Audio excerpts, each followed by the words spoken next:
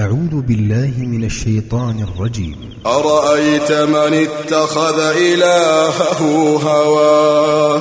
أرأيت من اتخذ إلهه هواه أفأنت تكون عليه وكيلا أم تحسب أن أكثرهم يسمعون أو يعقلون إن هم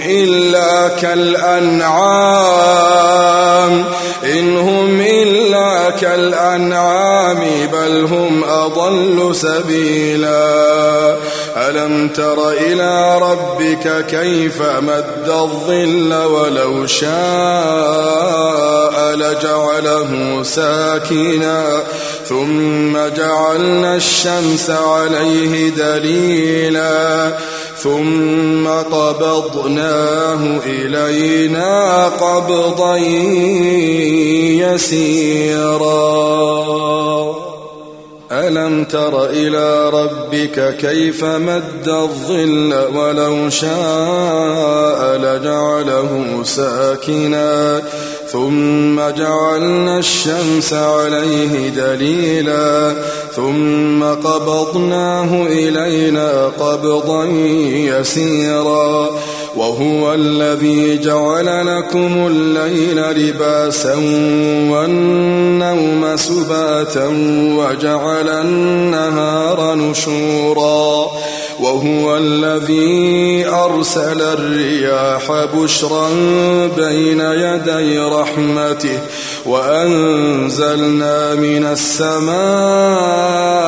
ماء طهورا لنحيي به بلدة ميتا ونسقيه مما خلقنا أنعاما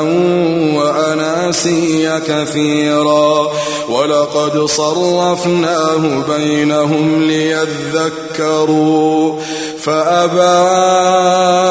أكثر الناس إلا كفورا ولو شئنا لبعثنا في كل قرية نذيرا فلا تطع الكافرين وجاهدهم به جهادا كبيرا وهو الذي مرج البحرين هذا عذب فرات وهذا ملح أجاج وجعل بينهما برزخا وحجرا محجورا وهو الذي خلق من الماء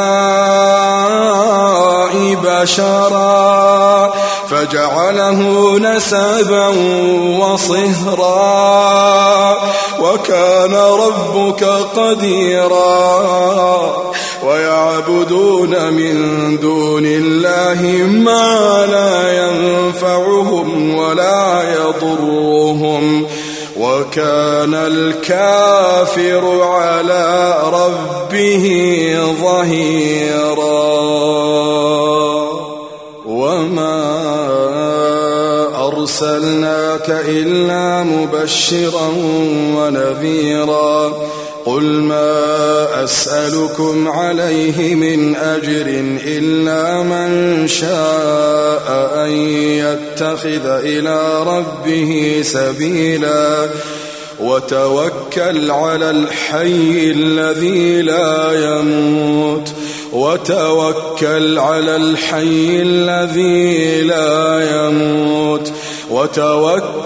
على الحي الذي لا يموت وسبح بحمده وكفى به بذنوب عباده خبيرا الذي خلق السماوات والأرض وما بينهما في 6 أيام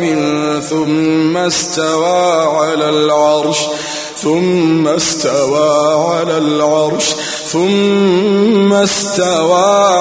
العرش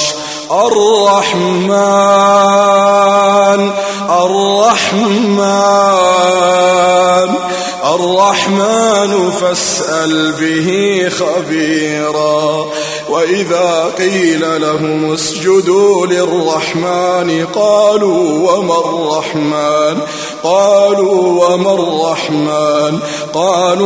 الرحمن أنسجد لما تأمرنا